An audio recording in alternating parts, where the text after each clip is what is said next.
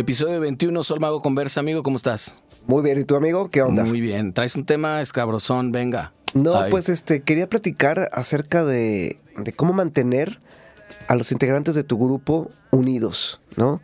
Pareciera como que es una tarea como a veces como titánica o imposible, ¿no? Como que Pues es que eso es lo que yo te quiero preguntar. Más bien me quiero hacer como siempre la pregunta esta que te saca de onda durísimo. Más bien, ¿es posible hacer eso? ¿Lo has logrado tú? he tenido algunos grupos así como donde ¿Muy longevos? lo he podido hacer. Pues ahorita con Kingsmith llevo casi 12 años, Sí. ¿no?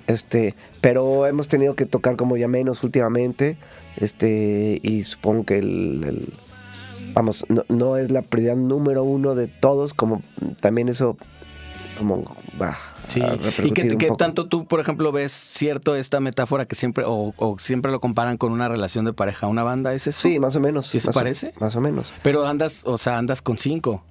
Es como una relación. Más bien es saber cómo abierta. manejarte, pues, ¿no? Y muy importante, en una pareja, pues tú estás como 50-50, como que todo depende de ti y de tu pareja. Claro. Y en un grupo, no necesariamente. Hay veces que si tú, eres el tecladista y lo único que tienes que hacer es mantener la boca callada y estar tocando porque tienes a un súper cantante que es líder, compositor y caimán de todo el proceso, pues para que la banda funcione nada más tienes que estar tocando eso y ya, ¿no? Y esa es tu función.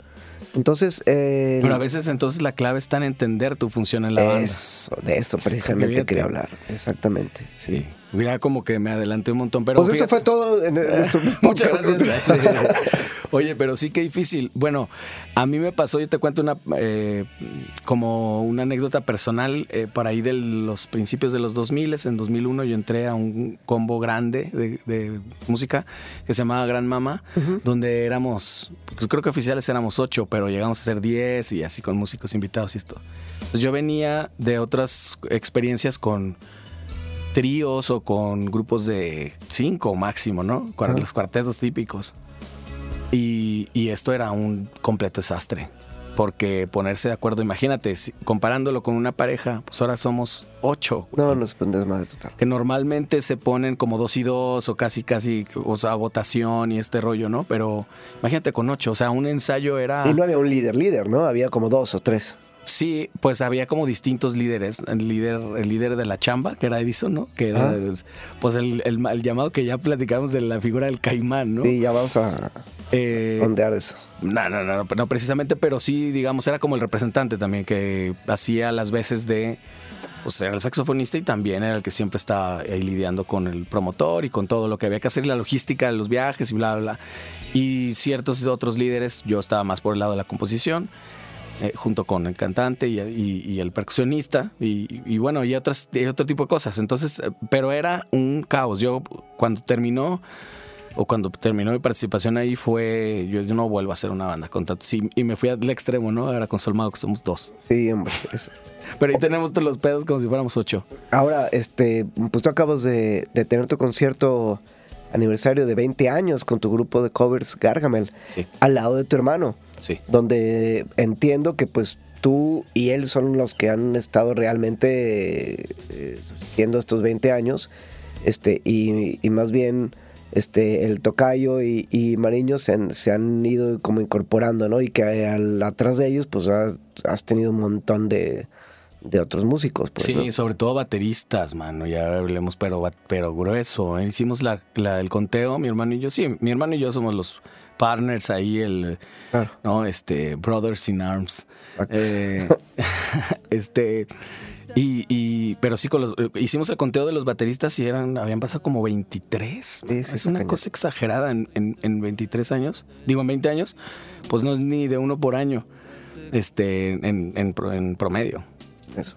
Pero sí, eso nos ha ayudado como tener la visión y que de alguna manera la gente que ha entrado pues ha entendido que la visión o hacia dónde tiene que ir, ¿no? La dirección, digamos, ¿no? No solamente musical, sino también como de concepto y este rollo.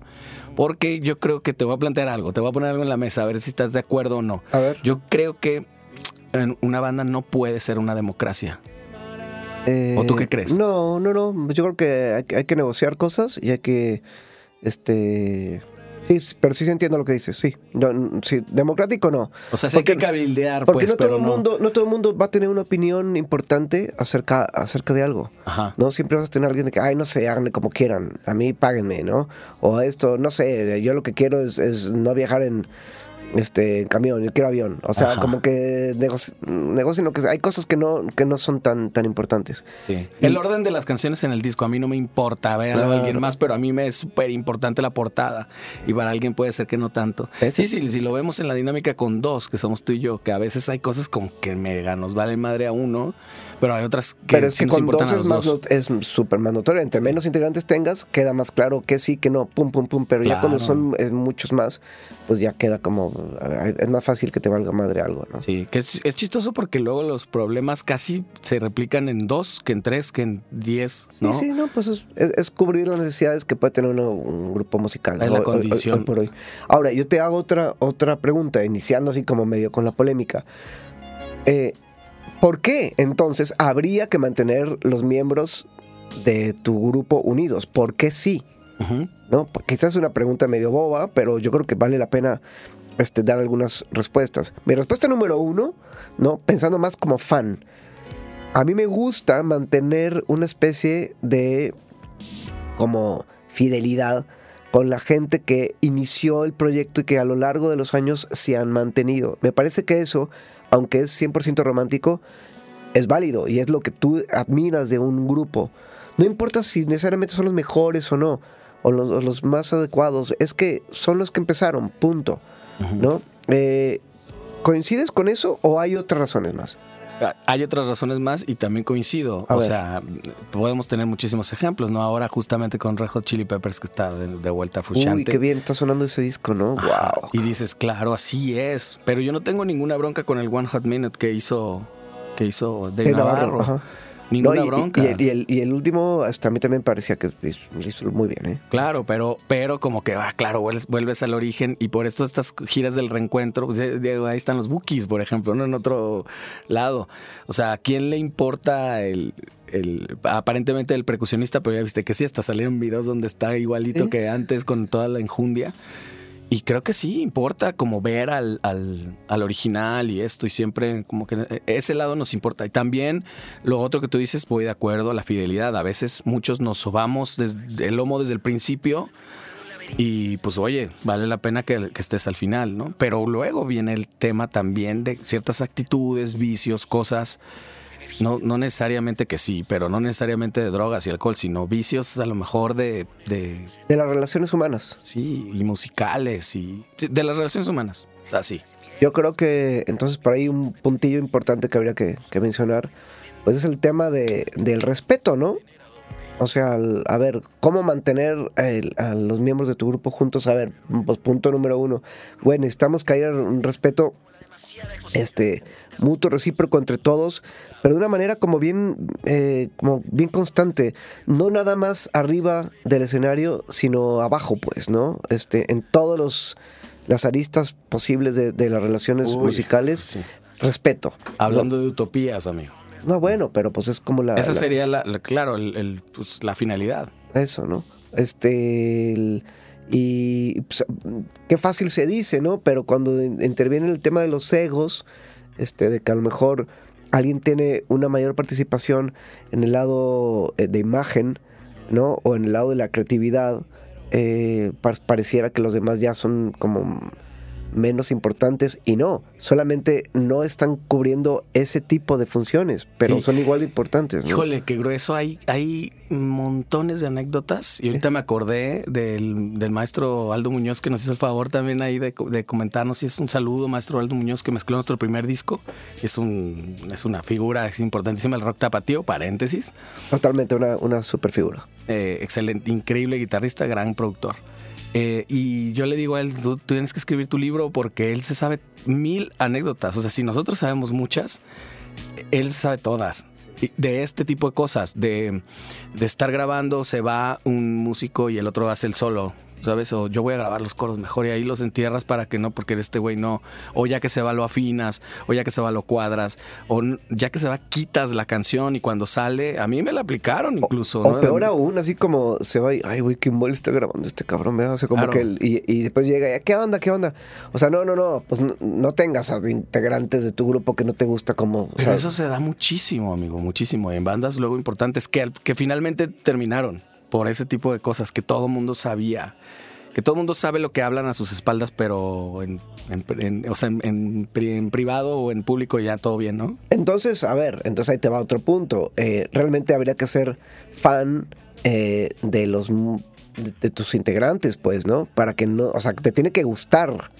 Como artistas, como músicos, como creativos, te tienen que gustar, porque si no, quizás no vaya a buen puerto eso, ¿no? Es que también, ¿sabes qué, amigo? Tú eres bien romántico con ese rollo, porque yo compartía tu opinión hasta hace algunos años de que lo mejor es ser amigos, ¿no? Que tus compañeros de grupo sean tus amigos. Y a veces se da eso. No, pero yo no me refería a eso. ¿no? Me refería más bien a que te tiene que gustar cómo tocan, no ser amigo de ellos. No, yo sé, pero también previamente a este comentario que dijiste, como que sí te había escuchado eso, que te gusta como que tocar con amigos, ¿no? Que te sientes como más cómodo, más...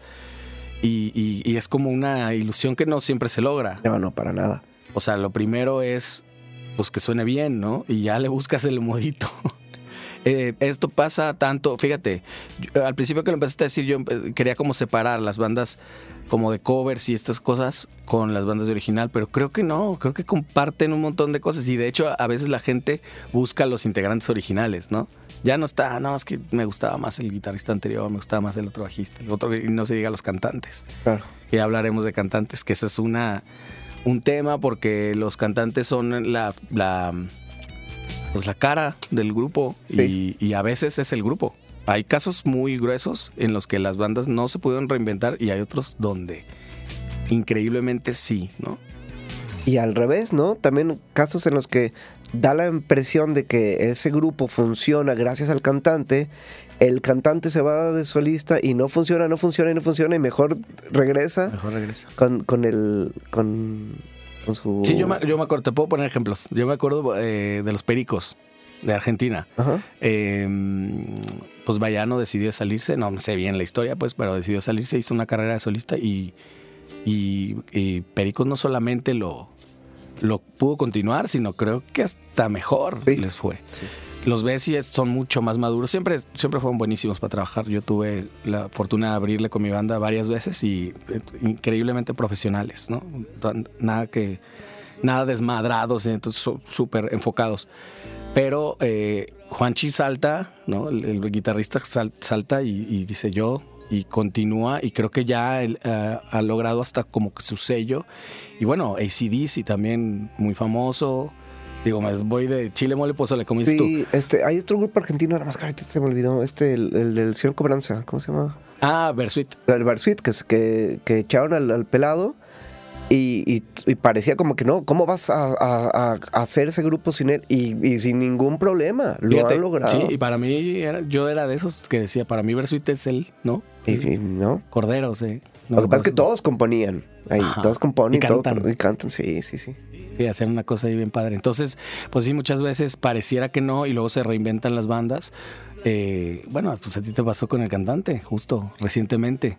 Y el cantante tuvo que cambiar y ahora lo has reinventado de una forma que no lo supliste con alguien, sino más con bien... mi grupo de blues. Sí. Sí, no, pues tuve que directamente, pues sí, o sea, se acabó ese grupo, porque además la mitad de las canciones las había compuesto él. Sí, del lado de original, pero del lado de los covers, pues lo resolviste, lo has estado resolviendo con otros cantantes y tal. Pero me tuve que cambiar el nombre, pues, ¿no? Claro, pero fíjate cómo la esencia sigue ahí. ¿La esencia dónde está? Para los que nos siguen, sí. Los que nos conocen, pues sí. Pero yo creo que por un tema como conceptual es padre, como si, bueno, ahora ya no somos esto, ahora somos tal, ¿no? Sí, o sea, quizás es semántica musical, ¿no? Sí, pues ahora también pasó con los Black Crowes, ¿no? Sí. Que hicieron también este cantante que no sé si está haciendo cosas solo o ahorita ya se juntaron, por fin, el mira. cantante y el famoso guitarrista, ya por fin ya están juntos. Bueno. Está buenísimo. Buenísimo. Oye, y a ver, la figura del caimán, ¿quieres hablar de ella? A ver, pues a ver, por si hay alguien fuera de México que no ubica esta palabra, este término, ¿no? De cómo le llamamos. Pues al músico, que a veces es miembro de la banda y a veces pues es un intermediario que pues quiere cobrar su comisión, ¿no? Por haber vendido algo. Yo creo que el tema con el caimán es precisamente eso. Es como no hablar derecho y no decir, ¿sabes qué? Yo como miembro de la banda, te voy a pagar un poco menos porque voy a dividir una parte de comisión que me corresponde porque yo hice esta fecha. Claro. O sea, creo que el tema es ese, nada más. Es de comunicación. ¿No? Así como, oye, yo creo que tengo que cobrar un poco más que tú porque yo me moví para conseguir esta fecha. O sea, fue mi contacto, mi gestión, ¿no? Sí. Porque a veces a alguien le podría parecer un poco injusto que alguien que no jamás mueve un dedo para conseguir una fecha, gane exactamente igual que con el que sí. Sí. Quizás, ¿no? A lo mejor también hay grupos en los que suena gacho pensar como que si no está dividido en el número de los integrantes, como que hay alguien que se está pasando de lanza, ¿no? Sí. Pero hay que hablarlo. Pues hay unas figuras así gruesísimas, por ejemplo aquí yo creo que donde se empezó a utilizar ese término de caimán, que quiero pensar que es porque muerde. Ajá. O algo así. Sí, exactamente. En los versátiles, en estos grupos grandes de... Y con el hueso, ¿no? Como que muerde. Ándale. Y como que muerde el hueso, ¿no? Ok, puede ser. Pero ahí es el dueño. En los versátiles es una cosa distinta. Estos grupos de bodas grandes. Ajá. Porque pues el dueño pone todo. Y yo sé... Afortunadamente nunca he tenido la necesidad de tocar en un versátil, que lo intenté, porque justo no era tan conveniente económicamente para mí. Y pues esta persona pone todo, pone a veces el camión, pone el transporte, o sea, que llegan los músicos a tocar, ¿no? Les ponen casi que su instrumento afinado y tal.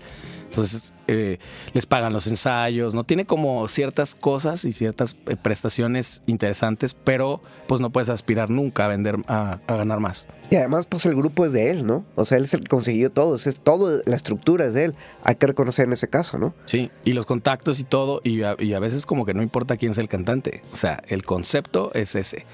Y el nombre se hace a través de los años sin importar quiénes son los integrantes, ¿no? Entonces en ese sentido, pues digo, tiene como lógica, ¿no? Que pues que pase así, es un trabajo y él lo está haciendo.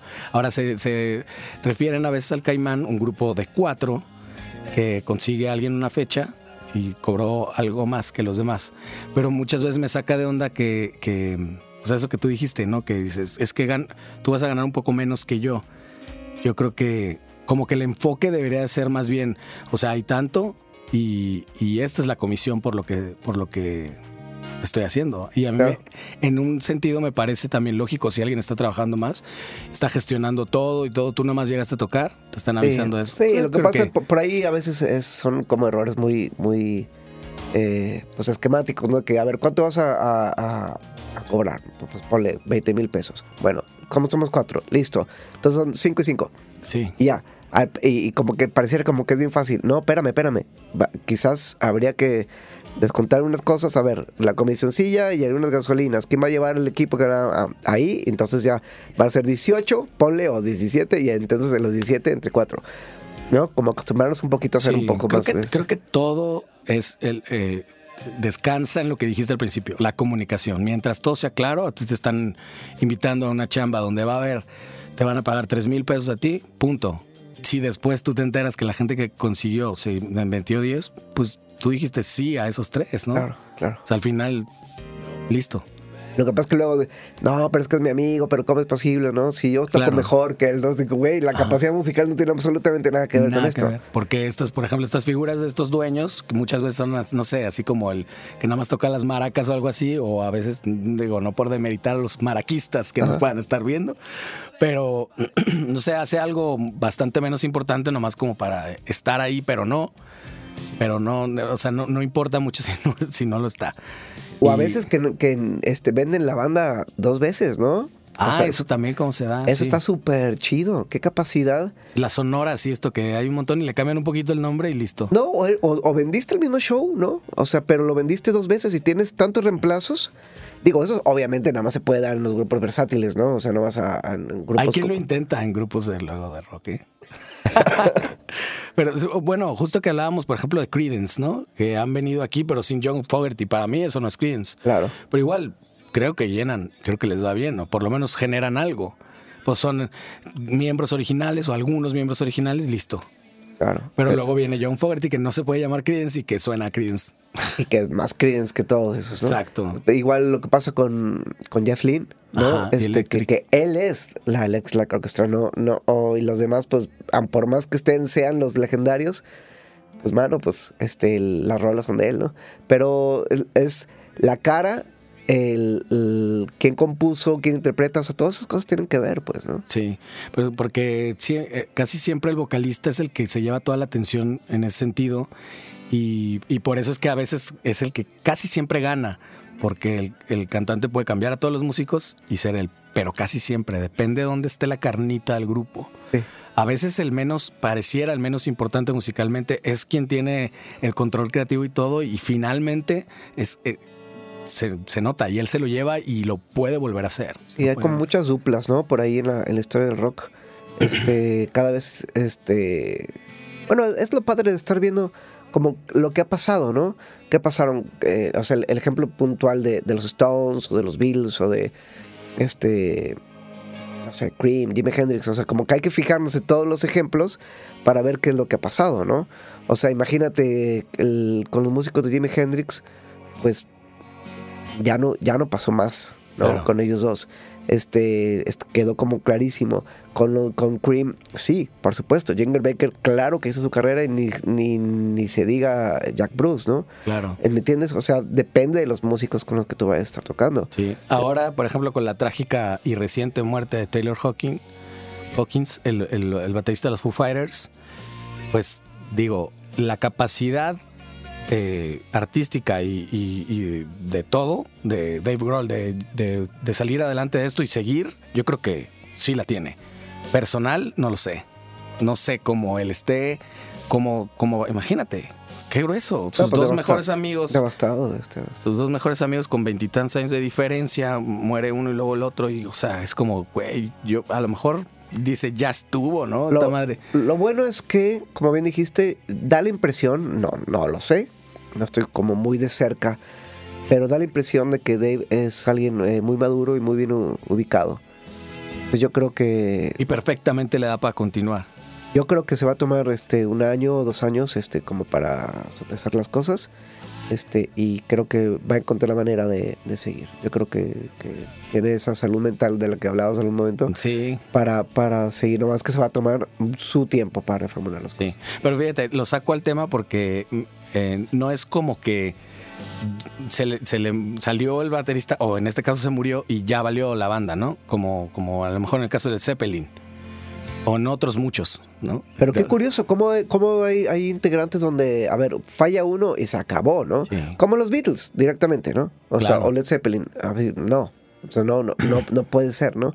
Todavía el Zeppelin, viste que con estos intentos, ¿no? De hacerlo sin Bonham,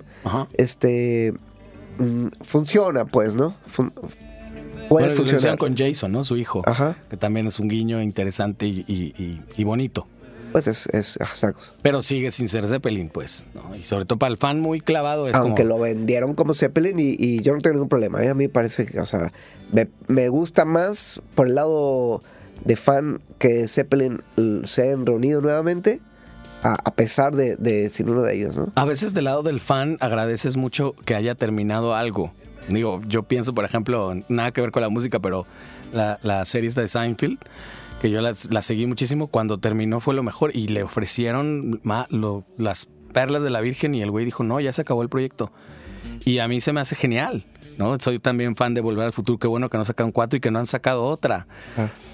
Le imploro a Matt Groening que termine Los Simpson, pero hace 10 años ya, mano, o sea, ya no da para más, ya fue... Yo ahora actualmente estoy viendo los episodios, la temporada 5 voy, ¿no? Y creo que ahorita van como en las 50, ¿no?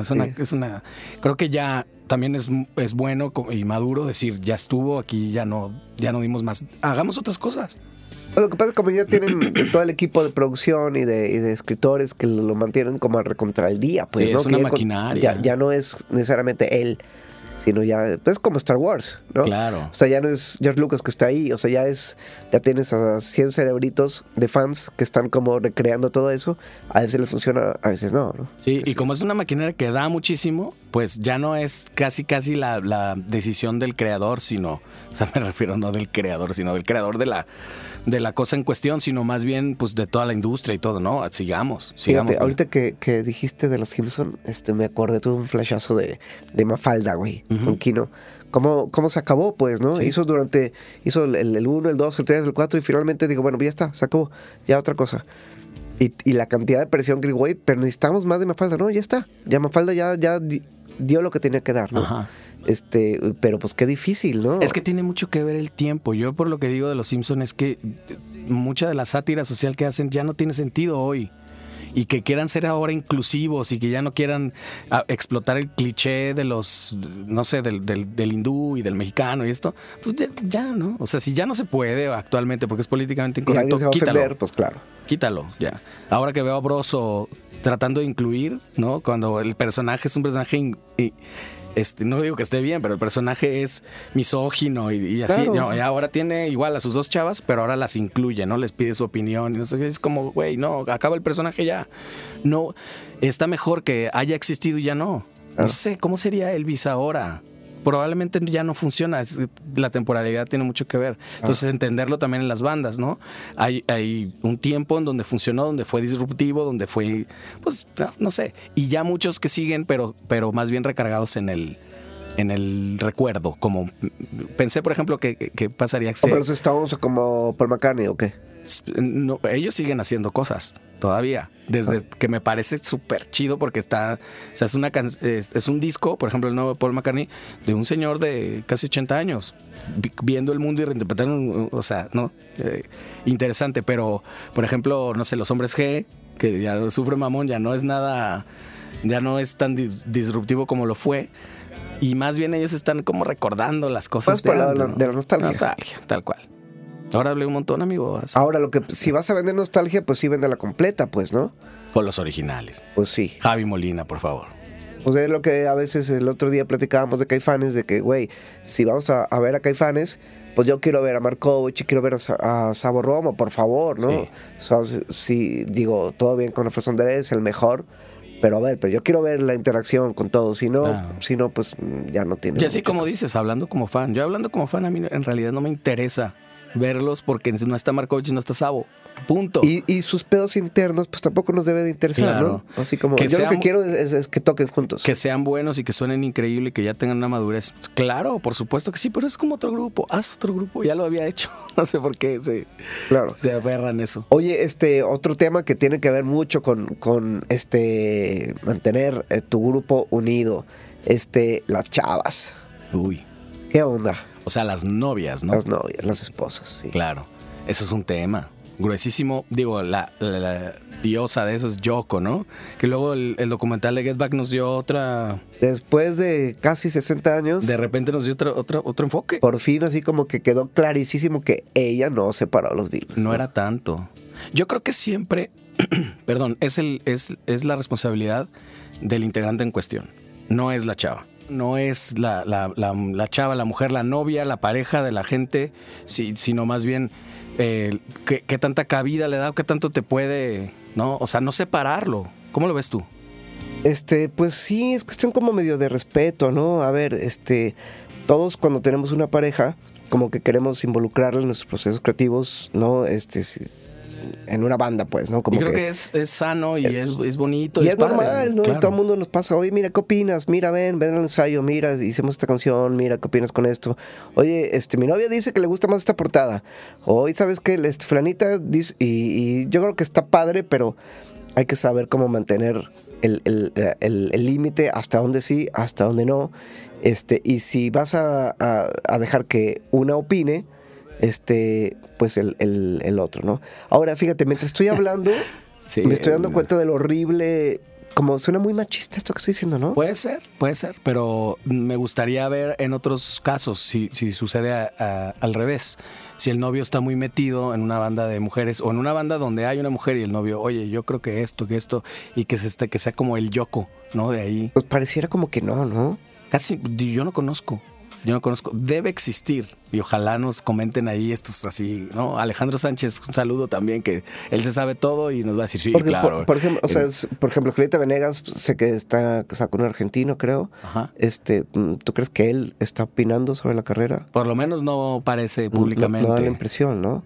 Yo creo que como dices, ¿no? De una manera personal creo que sí, influencia, ¿no? Y te afecta de manera positiva y negativa la opinión y la... No, a veces el mismo empuje que te puede dar o no. O digo, Amy Winehouse. Ahí está ese caso que él se la llevó. Pues parecido a lo que pasó con Janis Joplin. Con Janis me acordé de eso, que el documental de Janis está increíble. Y no, como le hicieron mucho daño, pues, ¿no? Las parejas. ¿Le hicieron mucho daño o se dejó hacer mucho daño? También ya es la subjetividad, ¿no? Es correcto, sí. Pero eso es lo que pasa, es que tanto lo dejas y luego te ves, porque yo he tenido que hacer esta regla a veces de, ¿no? Sabes que aquí no entran novias, ¿no? Hay lugares donde es así como a los ensayos no pueden ir y solo a las tocadas y tal y esto. Pero luego es una bronca también porque necesito 14 cortesías para la novia y sus amigas y sus papás y tal. Porque luego también las amigas hacen paro, ¿no? Llenan ahí esa mesa, o son groupies, o de pronto necesito que vendas boletos, o que recojas tal cosa, que cierta imagen. Pues a ver, no sé, no estamos aquí para dar consejos, pero estamos como haciendo la reflexión.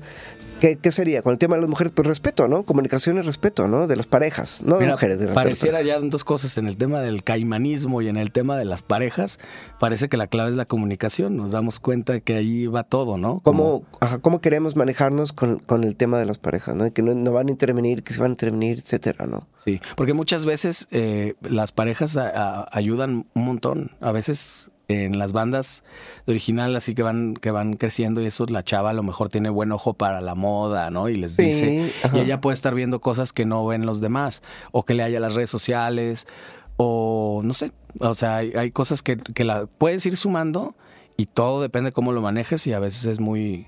Hay también casos muy sonados de gente que incluso maneja las carreras de las parejas y está increíble. Las parejas que manejan pareja, eso. No, bueno, andamos con todo. La idea es esa. Ando deshidratado, amigo. Sí, oye, por otro lado, digo, ya lo habíamos platicado un poco, como la repartición económica, ¿no? Uh-huh. A veces, ahorita, por ejemplo, estoy pensando, tengo como medio de cerca aquí en la memoria, el tema de Soda Stereo. Por ahí se ha mencionado que había pues cierta como inconformidad, alguien podría haberlo visto de esa manera, de cómo Cerati se podría haber llevado quizás el 80% del pastel de Soda, y Zeta y Charlie Alberti 10 y 10, ponle, ¿no? Una cosa que como que parecía que era injusta. Como, oye, pero si somos miembros de la banda, pues sí, el tema es que no es porque Cerati esté guapo y toque la guitarra, no. Que sí. Que por supuesto que lo es, ¿no? Papacito. El tema es que, güey, es que son las rolas, cabrón. Claro, es que ahí tocaste este tema también. Entonces, si él está componiendo, fuck, güey, pues entonces, espérame, pues entonces, o sea, es el líder por todos lados, creativo, ¿no? Y musical, pues, ¿no? Y en la organización, todo eso, ¿no? Entonces, lo que pasa es que por ahí, por ejemplo, Zeta y Charlie quizás no estaban muy involucrados, o a lo mejor sí, pero ante la genialidad de Cerati, pues no había forma de llegar. Es un poquito lo de Ringo con John Lennon, ¿no? Claro. Es así como, güey, pues sí eres genial, pero con la comparación no hay esa chance. Sí. Pero sí involucrados en el show. Sí.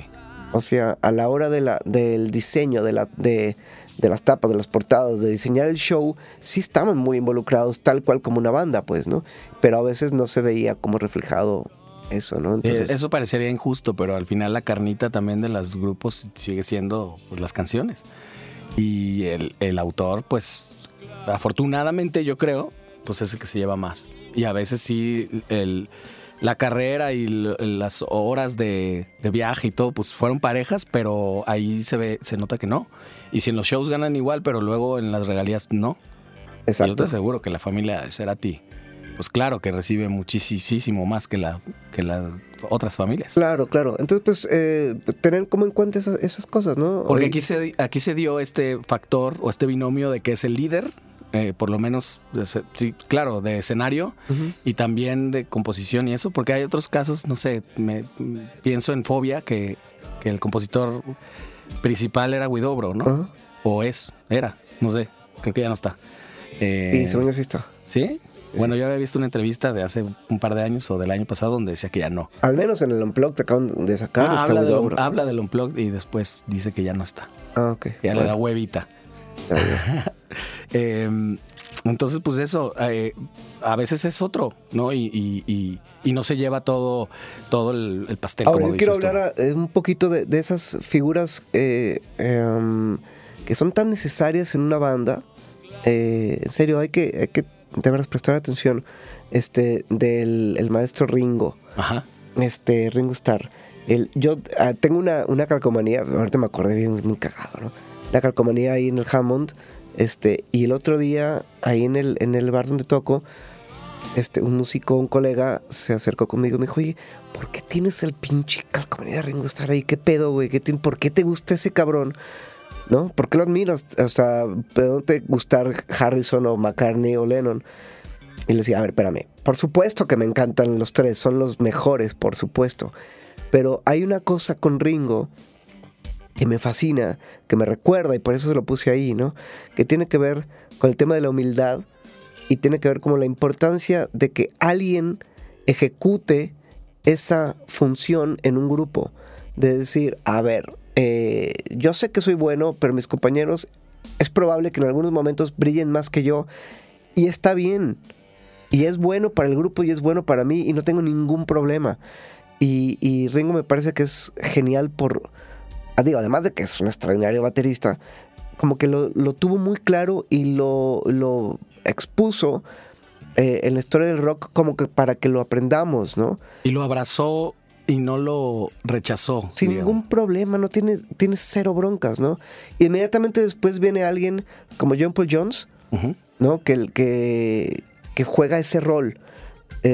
Obviamente con muchas aristas, pero él juega ese papel. Sabemos que John Bonham, Robert Plant, ni se diga, y Jimmy Page son como súper, así como les gusta exponerse, les gusta estar sin camisa, les gusta estar como... Bueno, yo seré un poco más recatado, ¿no? Y cómo aparece en general en muchas de las figuras de los grupos, ¿no? Andy Summers en Police, como... John Deacon, el bajista de Queen. En Queen, claro. Y compositor también, sí, de grandes hits. Claro, ¿no? claro.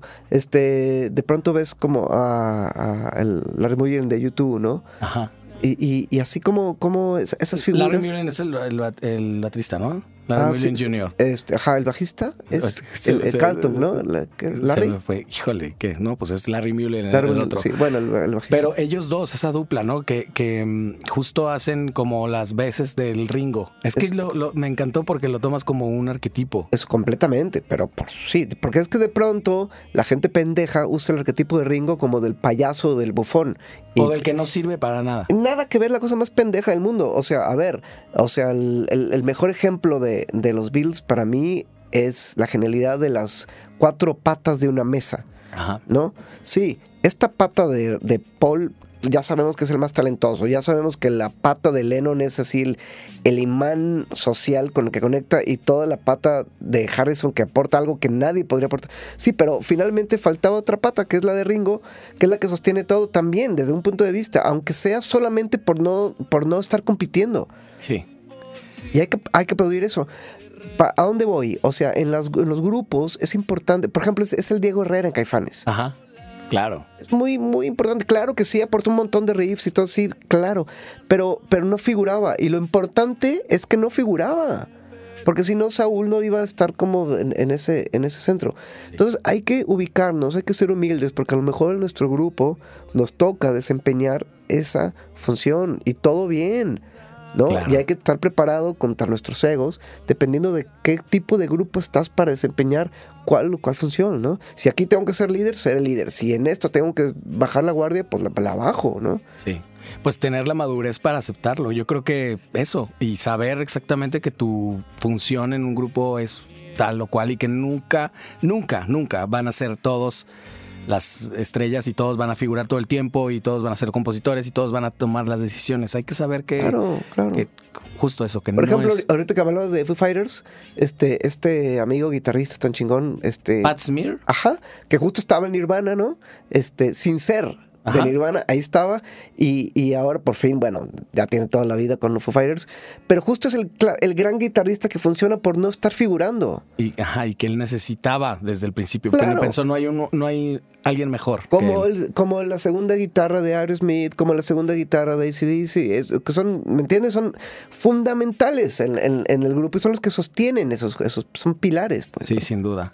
Pues la comunicación y el tema de saber en dónde estás parado creo que es lo primordial y eso es lo que hemos visto en la historia como YouTube, que son de las poquísimas bandas que son los originales desde el principio. Exacto. Muy, muy pocas, de estas famosísimas, ¿no? Ahorita que hablabas de eso me pienso en Juanito Calleros de Maná, que siempre hablamos de Maná, pero también una figura ahí que yo me lo encontré una vez ahí buscando una refacción para una licuadora, imagínate, hace como 2 años, o sea, ya era quien es, ¿no? Pero nadie lo hace en el mundo y yo creo que él es muy feliz con eso, todo bien. Y él va y se presenta y toca ante 100,000 personas y luego se va a buscar una refacción de licuadora. Claro, sí, pues es que eso, ¿no? Al final somos personas, no hay ningún problema. Sí. Entonces, pero los egos, ¿no? Pues no sé si te gustó el programa o estamos más o menos dispersos. No, las dos cosas. Me encanta porque me encanta que seamos tan dispersos. Creo que la comunicación vimos que es ¿no? Si vamos a poner como una moraleja, no nos gusta ser moralinos, pero sí más bien la reflexión a la que podemos llegar, ¿no? Que es como ubicar si alguien nos está viendo y están haciendo una banda apenas, ¿no? La están formando, pues eso, hablen de las cosas lo más claro posible. Los límites, ¿no? ¿Hasta dónde va a llegar el tema de tu salud mental? ¿Hasta dónde tu salud física, ¿no? Hablando, por ejemplo, de los excesos de drogas o de alcohol, ¿hasta dónde, no? Mientras no afecte qué. Por el lado económico, pues cómo se va a dividir los... Sí, pues los dineros, el asunto, claro. Ajá, en función a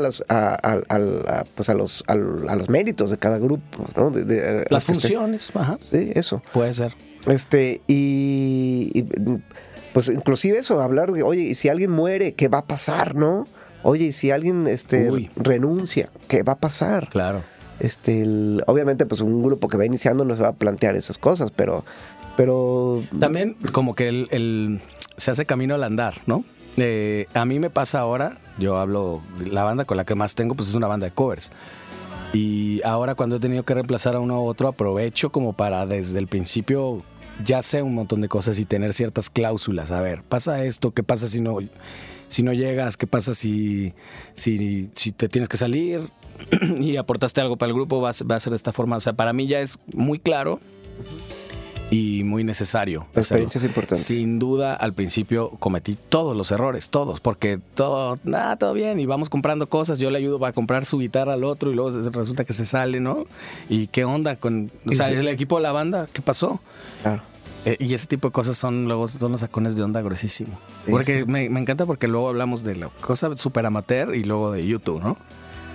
No, pues bueno, el núcleo es el mismo, ¿no? Sí, es el tema como del respeto de lo que somos, cuidado con los egos y mucha comunicación, pues, ¿no? Y sí darle un valor, ¿no? Yo creo, si pudiéramos dar una conclusión, yo creo que sí tiene realmente un valor lograr mantener el grupo de personas unidas por mucho tiempo. Sí, en la medida de lo posible, claro. Yo creo que sí tiene un valor. Entonces, deja tú lo musical de la magia que se puede estar como replicando después de estar haciendo algo por 20, 30 años, imagínate. O sea, claro que es algo súper mágico y que la gente lo aplaude. Entonces, pues, tratemos de mantenerlo, ¿no? En la medida de lo posible. Si tú crees que tu grupo va a durar unos 3, 4 años, pues no tiene ni caso que te lo plantees. Pero si estás pensando en, no, a ver, vamos a ver que dure lo que tengan que durar, bueno, pues tratemos de poner atención en estos aspectos del respeto y la comunicación. Digo, lo que dices tiene un valor muy especial y muy particular, el que sean los mismos y el mantenerse, pero también tiene un valor el tener la suficiente madurez para decir, ya no funciona, ya se acabó, o tú no funcionas.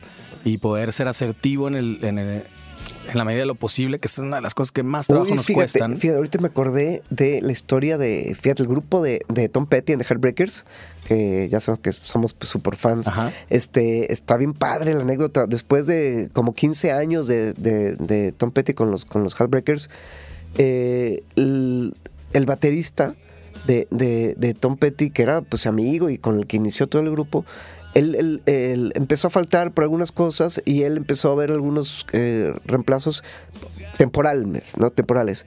Y cuando se encuentra con Steve Ferrone, que él venía de haber hecho la gira con Eric Clapton, hizo el Unplugged con Eric Clapton, también había estado acompañando a George Harrison, estaba en su momento Steve Ferrone. Tom Petty lo empieza a invitar y finalmente no había nada malo con el otro baterista el original. Ajá. Simplemente Tom Petty dijo, este güey es mucho mejor. Sí. Y le rompió el corazón hasta así, fue horrible, pobre, así en la biografía, pues dice, güey, me dio muchísima pena, pero lo siento, la banda suena extraordinariamente mejor si está él. Sí. Perdón, te voy a tener que sacar de la banda. Fue una decisión así súper madura, súper horrible, súper incómoda. Y finalmente Steve Ferrone terminó teniendo más años que el anterior baterista, que ya se me olvidó cómo se llama. Como 20 años más. Se figuró tanto que ya se te olvidó cómo se llama, imagínate. Pues no, pues es que no hay nivel de comparación, ¿no? No, claro, pero qué importante esto que dices, pues, y qué difícil. Y alguien tiene que tener esa madurez de poder decir, claro, no es porque no te quiera, te amo, cabrón, pero pues no funciona mejor así. Pero te estás quedando atrás, necesito un güey, una locomotora como este güey, ¿no? Fíjate como en el programa que hablamos de cambiar de opinión, creo que tampoco nadie nos enseña o no es muy común el poder decir, ya estuvo. Y no sé qué tanto en las relaciones, por ejemplo, de pareja, podamos terminar bien. O si eso... Claro. Sé que es posible, pero muchas veces estamos más acostumbrados a terminar peleados. Sí. Y eso es lo que pasa, yo creo, también con las bandas, ¿no? Haciendo esta comparación como... ¿Cómo poder decirte, mira, todo bien, pero todo mal en esto y listo? Pero va primero la música, ¿no? Pesa más la música que la amistad, ¿no? La música es primero, siempre. Y poder eso, o sea, y que, digo, yo sé que estar en la situación de alguien que te sacaron, pues no creo que tengas la madurez de decir, no, claro, sí, el grupo va a funcionar mejor sin mí. No, quedó súper dolido hasta la fecha, pues, ¿no? Pero, pues imagínate la historia de Pete Best, ¿no? Claro. El que estaba antes de Ringo Starr. Oye, pero también otro lado es como, ¿qué pasa con ellos? ¿Por qué no? Digo, ahora que hablamos de Markovich, ¿no? Que yo sepa, tiene un disco después de eso. Y muchísimo, digo, todo bien con Markovich, ¿no? Pero ¿por qué no se puso a sacar un montón de discos, ¿no? Y hacer su otra banda y decir, bueno, claro, sí, todo, ya, Caifanes fue, pero yo tengo un montón de música, que es lo que muchas veces clama, ajá, pero yo no lo veo. Digo, a lo mejor estoy hablando seguramente desde una profunda ignorancia, pero yo no veo la obra de Markovich fuera de estar tocando un montón de tributos de Caifanes. Claro, sí. Y que entonces le da la razón un poco a la otra parte de que lo único que eres la parte que hiciste acá. Hace 30 años. Ajá. Porque están estos casos increíbles como Sting, que él no se fue por el mismo rumbo de Police, pero se fue al carajo, hizo unas cosas increíbles. Claro. Impresionantes. Y aunque a muchos nos guste más Sting con The Police, es indudable la super carrera que hizo de solista, ¿no? Y es lo que pasó también con Cerati. ¿Sí? O sea, hay evidencia, es muy claro. Exactamente, habrá quien pueda decir no, Cerati solista es mejor, o habrá quien diga que no, pero por lo menos se atrevió a seguir haciendo más cosas, y ¿no? Un montón de obra. Creo que también se da mucho esto de mucho bla bla bla y sucede un montón aquí también en Guadalajara, de qué pasa con, es que este güey me sacó y no sé qué, y se quedan eternamente hablando de eso, en lugar de, yo no sé si quiero usar la palabra demostrar, pero sí tal vez eso, ¿no? La música habla por sí sola. ¿Por qué tendrías que estar diciendo yo tan bueno que fui, no sé qué? Bueno, Demuéstralo haciendo discos y haciendo canciones. Haz otro grupo, haz otro proyecto, exactamente. Claro. O sea, hablando de eso de Dave Grohl, él que tuvo que decir, o sea, él ya a estas alturas no es el ex baterista de Nirvana. No, pero para nada. Logró ya otra cosa. Sí. Y son pocos los que logran algo así, ¿no? Dave Mustaine de Megadeth, que yo creo que él se sigue sintiendo como el sacado de Metallica, pero hace 30 años de ese rollo. Y claro que hizo una carrera, a lo mejor no igual de importante, por lo menos de manera comercial, pero sí hizo sus cosas. Y también atreverse a hacer eso, pues la música es la música. Y hace rato dijiste, la música manda, pues la música tendría que seguir marcando el camino, ¿no? Ahí. Sí, ¿sabes qué? Y ahorita ya van varias veces que quiero terminar, pero se me siguen ocurriendo más cosas. Hay un caso que está bien curioso. Fíjate cómo a veces hay grupos con cantantes. Uh-huh. Cantantes que bien podrían ser solistas, pero prefieren una banda. Sí. Ojo, porque si están empezando una banda así, espérame, ¿no? O sea, pues mejor anímate a ser solista desde el principio, ¿no? Y del principio tenlo claro y haz tu grupo, pero de acompañantes de tu proyecto solista. Sí, con la claridad de la que hablábamos, ¿no? Sabiendo que que estás acompañando, lo que no es pero un grupo. no quiero una bola de hueseros donde que cada vez voy a estar cambiando. No, quiero mantener mi mismo grupo siempre. Sí. ¿No? Pero la cara voy a ser yo, el líder voy a ser yo, el camión voy a ser yo, todo voy a ser yo, pero te quiero mantener contento y feliz en mi grupo acompañándome, ¿no? Sí. Hay muchos casos, ¿no? Como la banda de Siddhartha, ¿no? Mira. La banda de Calonche, que están como más unidos, ¿no? Es como que siempre están como manteniendo que estén a gusto, pero a ver, está claro que el jefe y el director es uno. Sí, y la dinámica es muy parecida a la de una banda, por los ensayos y eso, a lo mejor aportan un montón. Parecido, pero está claro de que la última palabra la tiene el líder, no es un grupo. Pero qué difícil también, estoy hablando de la madurez, ¿no? Que no tiene que ver con la edad, tiene que ver por cómo seas. Desde un principio, a lo mejor, qué difícil para alguien de 19, 20 años, como decir, claro, esto es, o sea, tenerlo así de claro. Pero lo hemos visto con algunos alumnos, ¿no? Que hacen como sus grupos y después como que sí, que no. Pareciera que hay algunos que se sienten más protegidos en un grupo, cuando en realidad, güey, pues mejor haz tu rollo solista, es mejor. Si lo tienes claro del principio, no pierdas más tiempo ni le hagas perder tiempo a alguien más, ¿no? Pues que también muchas veces es por este rollo de la comodidad también económica, ¿no? Entre 5 es más fácil pagar un disco que tú solo. Pues claro, pero al final, no nos hagamos güeyes, ¿no? Nosotros vemos como hay gente, grupos, proyectos donde claramente uno es el que está llevando la batuta. Sí.